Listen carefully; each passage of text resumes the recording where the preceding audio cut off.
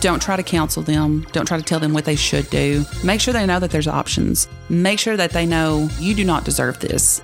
Point out their good qualities. Respect their decisions. If they decide that they want to stay, you don't know the reason, but they have reasons. Welcome to Better Together with Costi Epifanto, a podcast on parenting, business, and living life intentionally. We're here every week to bring you thoughtful conversation on making your own path to success, challenging the status quo, and finding all the ways we're better together. Here's your host, Costi Epifanto. Hey y'all, this is Costa, and today I'm here with my guest, Melissa Garrett, Executive Director of Genesis House, a nonprofit organization that provides free, confidential services to victims and survivors of domestic and sexual violence. Today we're talking about finding a way out, surviving abuse, and how to support those seeking safety. For the past 2 decades, Melissa has worked tirelessly alongside Genesis House to aid victims and survivors in their healing journey by providing advocacy and services in collaboration with community partners. So, Melissa, thank you so much for joining me today. Can you tell us a little bit more about Genesis House and your position as Executive Director? Sure. Thank you for having me. Of course, you said Genesis House is a domestic violence, sexual violence agency. We support and provide services for those in need who are victims of domestic and sexual or sexual violence. Well, of course, we have our shelter. That's what people know us by, is our shelter. It's not a shelter you walk in and it's just a big room with a bunch of beds. We are a home. It's a 2-story home located here in Cookeville. We try to make it as homey as possible. All of our services are free. We keep the kitchen fully stocked. I think we just actually received a grant and got 4 more refrigerators so we can keep it fully stocked. All the comforts of home when it comes to laundry. We keep all of the hygiene products on hand because 95% of the people that come to us come with nothing. We receive many donations from our community, from the 9 counties that we serve. We have a storage unit that has clothing and household items and things of that sort because, again, people come with nothing.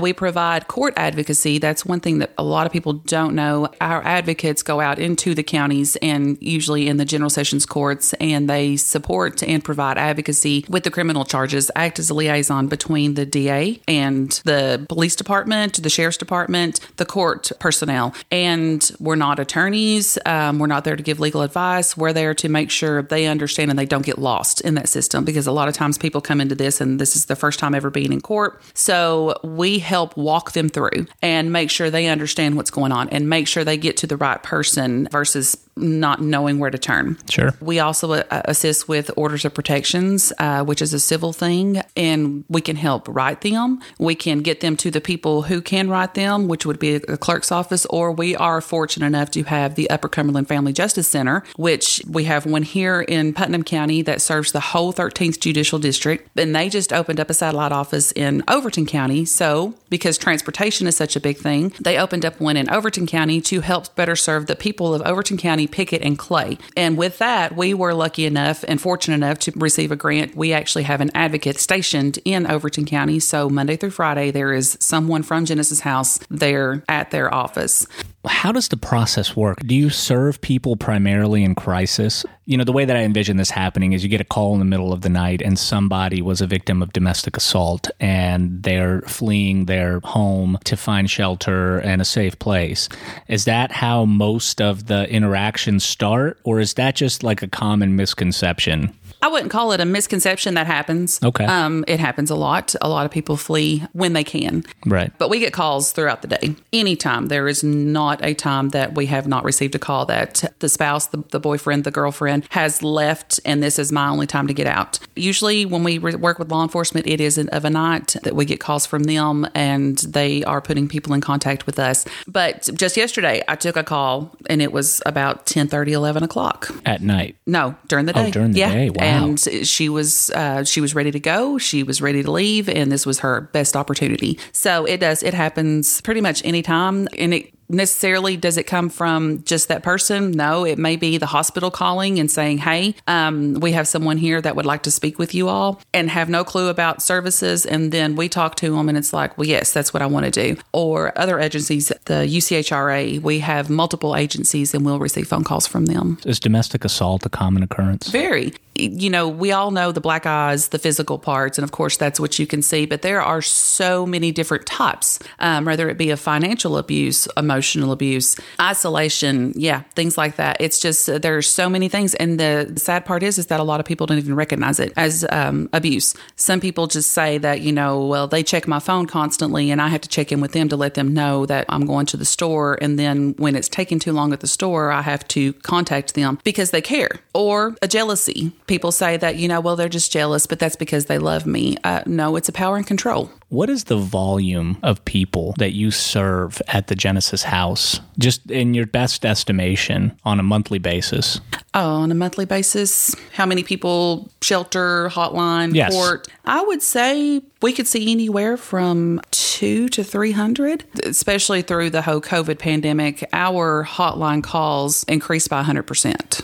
I was surprised when we done our year-ending reports. I was double-checking, looking from the last year and current, the one we were reporting on, and I was like, are we sure this is not a mistake? Because it just completely increased by 100%. And these are all new people, like new occurrences of domestic assault? Well, not necessarily. We have some that we start working with, and it's a long process. We have like immigration. We deal with trafficking victims. So if they have immigration issues, there could be a point that, in 2 months of work, and things are going smooth, and then all of a sudden it's a stopping point because now we've got to wait. And they may have a 3 to 6 month waiting period. Mm-hmm. If they're at the shelter, we're not going to say, well, your time's up. Well, there's nothing else we can do. You're stuck. No, they're going to stay there. They're going to stay there as long as they want to stay there, as long as this process is still going on. It's interesting because when you think of Genesis House, you think just domestic violence and you think just women. And so as we're talking, I start to realize when you get those calls in the middle of the day, it's not just from, a wife that's being abused. It could be someone that's being trafficked and they're being held captive, right? And so the person that's holding them captive may have left, and now they have this open window to call and say, I need help. I guess I never really considered that aspect, but I'm sure that's probably a lot of the calls that you receive are people that are being trafficked and need a safe place. I mean, you guys are like, you're at the tip of the spear when it comes to a lot of the pervasive and unfortunate circumstances that plague our society. I mean, how do you deal with that on a daily basis? Because it must be an extremely emotional job to do. It can be. And talking about the trafficking part, the majority, I would say, and I'm not an expert, but I would say the majority of trafficking victims in our area they're trafficked by their family. They're trafficked by their spouse. They're trafficked by their boyfriend, their girlfriend. It's not a stranger pimp. It's their family members. When it comes to shelter and our hotline, we say we serve 9 counties, but that means we have advocates that go into these 9 counties and provide the services. But if someone's coming and needs shelter, if they're coming from across country, from Davidson County, from wherever, if we have a bed available, that's what it's there for. Right. So we've had them come from East Tennessee, and it's the parents actually trafficked the girl out. And I say girl, she was a young woman, but she had a little bit of a learning impairment, and so she had an intellectual disability and her parents pimped her out. Exactly. What kind of, I know, right? And that part, talking about the emotions, it does get hard sometimes when you deal with some of that, because I have children. You said you have children. To think that a parent could actually put their child in that kind of situation, whether it be a child or a young adult, it doesn't matter. They're still your child. Right. So to know that there are people out there that have that mentality, it's scary. And my husband's law enforcement, and I work here at Genesis House. And we tell people, it's like, our kids don't have a chance when it comes to life, because it's like, you don't go to people's houses and spend the night unless we really know these people, because I've seen too many scary incidents of sleepovers. And of course, we've always got our guard up. And that's the one, I say it's a negative, but me working in what I do and with my husband working with what he does, we always look for the bad first. So when we meet someone, it's almost like we're checking them out, and what's the bad? We tell our kids monsters are not the nasty, green, scary thing, and it's people that look like us. Yeah. Those are the monsters. I'm getting off subject, but no, it's okay. I mean, do you think the world's become a scarier place? I think so. Yeah. I think so. But my mom told me, we talk about raising kids now, and it's just so hard and so bad, and the world's so cruel. And my mom said, we were kind of saying the same thing when you all were young, because it's change. Well, I'll tell tell you, when I was growing up, we came to the country as immigrants in 1994. My parents both worked multiple jobs. And so when I was 7, my parents said, hey, look, we can't pick you up from school. So you're going to have to ride the bus. Here's the key to the front door. Go in, watch some TV. We'll be home in a couple hours. And so that's just what we had to do. And we lived in inner city Atlanta, like inside the 285 perimeter, so Metro. I forgot that I had to go to the after school program, and I thought I had to ride the bus home. And when I got home, I didn't have my key, so I couldn't get in. So I walked back to school as like an 8-year-old, and it was like a 3-4 mile walk. And a guy pulled over and gave me a ride, half-mile ride from like this cross intersection to where my school was. And I just willingly got in the car and said, yeah, sounds good. Give me that half-mile ride. And I think back to that moment, all of the things that could have went wrong. And I know 100,000%. I mean, my parents had to do what they had to do given, their circumstances, but I know 100,000% I would never let my son or daughter stay home. So maybe we've just become a little bit wise to some of the situations that are around us that we may not have been aware of. Maybe it's the internet that's given us a little bit more awareness to what's happening, or maybe the world really is becoming more and more challenging to navigate as parents. Tell us a little bit about when the Genesis House opened and also what the origin story of it was. From what I know, it was in the early 1980s, and I believe it was a few nurses that had actually gotten together, and it was a small house here in town, like a 1-2-bedroom home. There was no funding. I mean, it was just them putting this together, and it just kind of grew from there. And then when it was like people were coming in and saying, hey, you can get funds for this, and just started adding to. And then I don't know exactly the date, but I know we have clippings from the Herald Citizen of the 2-story home that was donated to Genesis House from a church coming down Washington, and they had the lines raised so the house could come through. So the house came through and was set up on a piece of land that was donated, and we actually have a wooden security fence around the property. And the way we got that was, I believe the phone company, I don't remember which one, published the phone number and the address. So being we were confidential and stuff, they provided the security fence. That's pretty much the origin of it. And then we've kind of just built from that to grabbing the 9 counties that we do, working alongside the Tennessee Coalition to End Domestic and Sexual Violence, which is out of Nashville. We have grants through them. So, I mean, and you guys have evolved to not just serving women now, right? Yes. So you also serve men. And do you guys work with the LGBTQ community as well? Yes, we actually have a specific grant through the coalition. It's a rural outreach grant, which allows us to provide services to LGBTQ victims and male sexual violence victims. What is the most common misconception about male sexual violence? That it really happens, because it does. A lot of people think it's one of those things of it happened and somebody caught wind of it, so now I'm going to change my story. But that's not the case. The stigma on that is men coming out and speaking up, whether it be sexual or domestic violence. The stigma and the taboo of I'm not going to be a victim of this. Other men are going to look at me as being less of a man. So it goes unreported a lot more, I would say, than we know. Yeah, I can totally see that. In terms of how I was raised, I can see how you don't want to feel emasculated, right? Because you may be abused by your spouse, but wait, you're a man, so it's kind of oxymoronic, and so you get caught in this vicious cycle. But since this has become more mainstream, I'm assuming you do have more men now that stay at Genesis House now, correct? Absolutely. When we first started the transitioning, it was sporadic, and it was maybe one here or one there. But now it's not uncommon to have 3 or 4 men at one time. A lot of people do have the misconception that men come in there for the wrong reason, and that again, the whole stigma of men cannot be victims. So we have this man coming into our shelter, and it's either number one, he's going to cause problems, and that's not the case. Interesting. In your role as executive director, I mean, how do you destigmatize this culture of abuse, not just when it comes to males, but to everybody, everyone that's being abused? I mean, I feel like you're constantly getting out in front of it and having to champion, like, look, pull back the veil. This is something we have to discuss. I mean, how do you go about destigmatizing? Education. The biggest thing is, why did the person stay?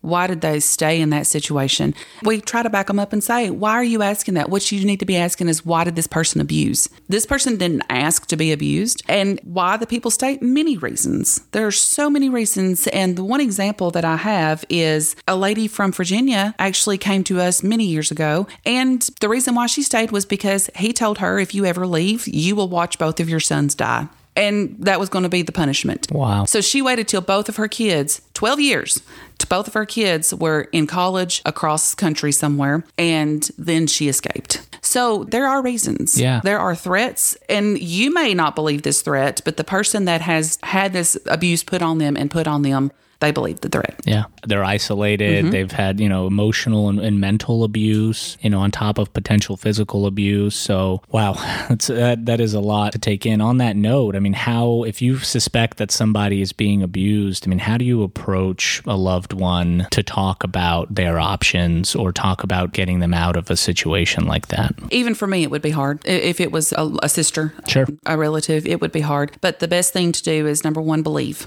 Don't try to counsel them. Don't try to tell them what they should do. Make sure they know that there's options. Make sure that they know, hey, you do not deserve this. Point out their good qualities. Respect their decisions. If they decide that they want to stay, you don't know the reason, but they have reasons. Sure. Domestic violence has emotions attached to it. If someone assaults you out on the street, that's easy to prosecute. That's easy to, hang on, there's nothing there, I'm not connected. But when it's your spouse, there was love there apparently at one time, and it's not a light switch that could be switched off. And I even tell people, because they're like, what would you do in this situation? I don't know. If my husband ever done something like that to me, I don't know what I would do. Honestly, it's not a light switch you can't switch off. If it was a situation, and this was the example that we give, is that, you go out on a date, first date, you walk out, you get in the car, they punch you.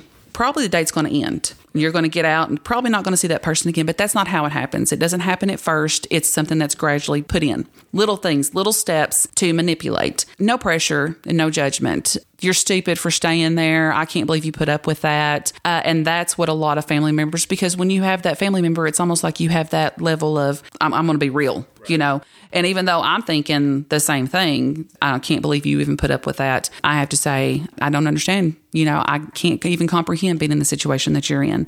But there are services out there. I am here at any point in time, whatever I could do to help you. I'd like to talk a little bit about the pandemic, because you mentioned that the amount of people that you've been serving has gone up 100% since the pandemic. What do you think caused it? And secondly, are you prepared as a team to handle this exponential rise of domestic violence? Our team is tired. I have to say, we have some wonderful staff with big hearts. They have to. Of course, we do have little meetings, and we actually went out to eat last week just to sit and chill. They work hard answering phone calls, and the phone calls, the increase, it's not necessarily that this person has been abused and needs a place to stay. It could be that this person just got out of a relationship. I have a place to stay, but I need a microwave, or I need food, or I need mattress. And these are things that, as long as we have them on hand, which is donations from the community, it's theirs. A lot of that with the pandemic, people losing jobs, people losing their residence, and things of that sort, we have had an increase in calls for help and resources. How big is your team? There's 11 of us. Okay. Full-time, part-time. Okay. So do you think you guys are equipped to handle the demand at this current time? We are dealing. The staff, they're pulling more than their own weight and dealing with situations, but would I love to have more? Absolutely. Yeah. Would I love to be able to pay them more? Absolutely, because they all deserve so much more with what they deal with. So from where you're at right now to where you want to be, what's the missing link? Money. Okay. Got it. We get grant funds. We've got to be able to provide services when it comes to food, when it comes to transportation, and the basics. But I would love to see a grant come through the works that specifically says, hey, this is just for salaries. That way I could give the money to the ones that get out there and do all the hard work. Well, and I hope that the people that are listening to this understand the sense of urgency and the amount of engagement that you have have with people in need in our community. And so they champion the necessity for Genesis House to be funded adequately, maybe using some of the American Rescue Plan, the ARP money that's coming through, maybe even the infrastructure money. I know it's not supposed to come in until next year, but funding a program like the Genesis House is the least that we can do to support women in this community.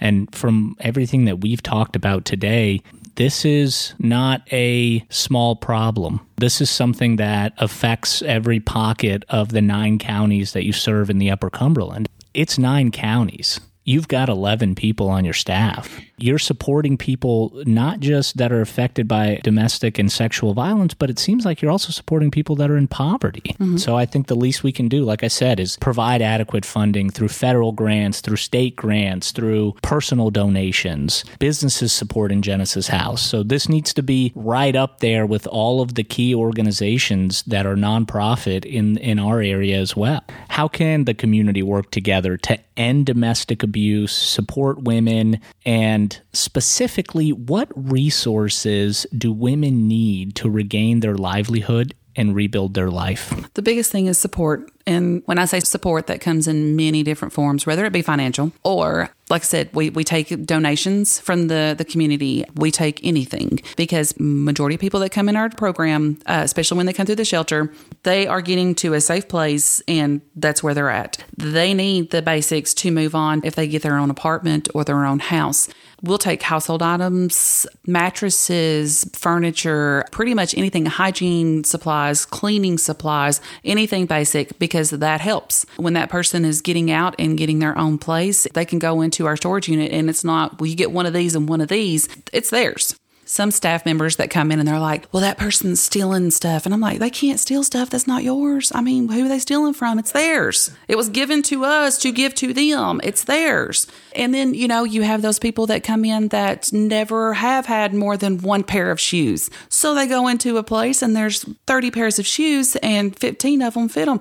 Who are we to say, no, you get one pair of shoes, So we try to make sure they understand, you can't stack up and hoard in your bedroom because you're not the only one in there. But I'm not going to be the one to tell them that they can't get 2 pairs of shoes. Whatever kind of program or group or club, let us come. We'll talk. Yeah, absolutely. You never know who you're going to run into. You just never know. So before we wrap up, I've got one more question, and it's specific to our area. Something that we've been noticing is homelessness has been rising. Are you seeing an uptick in people going to Genesis House that are homeless, that may have traveled here from other parts of the state or even country and are now homeless in Cookeville? Are they coming to Genesis House? I believe that, yes, there has been an increase in that. If someone calls us and says that they are a victim of domestic or sexual violence, we don't ask questions other than, well, can you give me a little bit about the situation and what's going on to make sure we can provide the resources that are needed, or if we need to find something else. But we don't ask for prove it. That's not something that we do.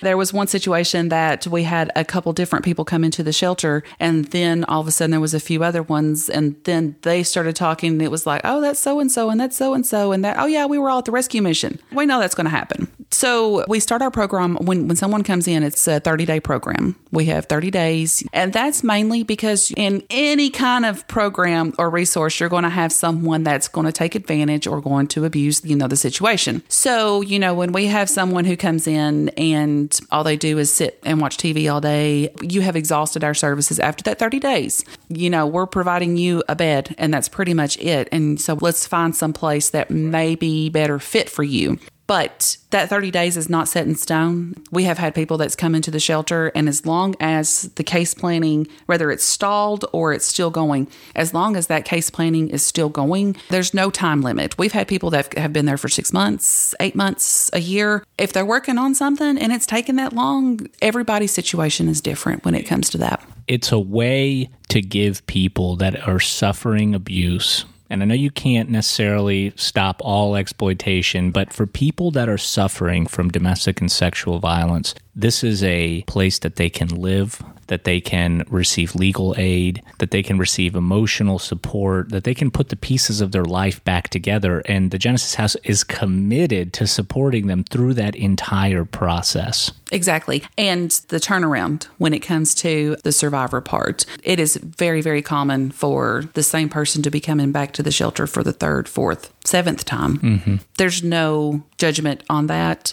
The stats show it takes a person like up to 7 times to quit going back. If we can be that stepping stone, and whenever they say, I'm going back, or if they leave without even telling us, if they call, it's, hey, we're here. That's what we're here for. If they do tell us, hey, you know what, going to give it a try, I'm going back, then, okay, well, can we at least safety plan and kind of, go through a few things? But we're here. There's no judgment. There's no told you so, or you're crazy for doing that. It's we support. Again, we go back to the no judgment, even though in our hearts we're thinking, oh my gosh, please don't. All we can do is say, we're here. And not put that barrier up, because if we put a barrier up and then they'd have no one to call the next time it happens because they're afraid to call us or ashamed to call us because we made them feel like they're crazy for going back. So we stand by them and we just safety plan as much as we can and let them know, call us if you need us.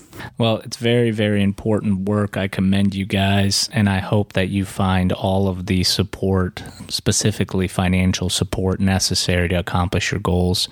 We always, and this is going to be difficult, but we always like to end the show on a high note. Who is someone that makes you better, Melissa, when you're together? I don't know if I would ever tell him this because his head would get really, really big, but it would be my husband. He is my other half.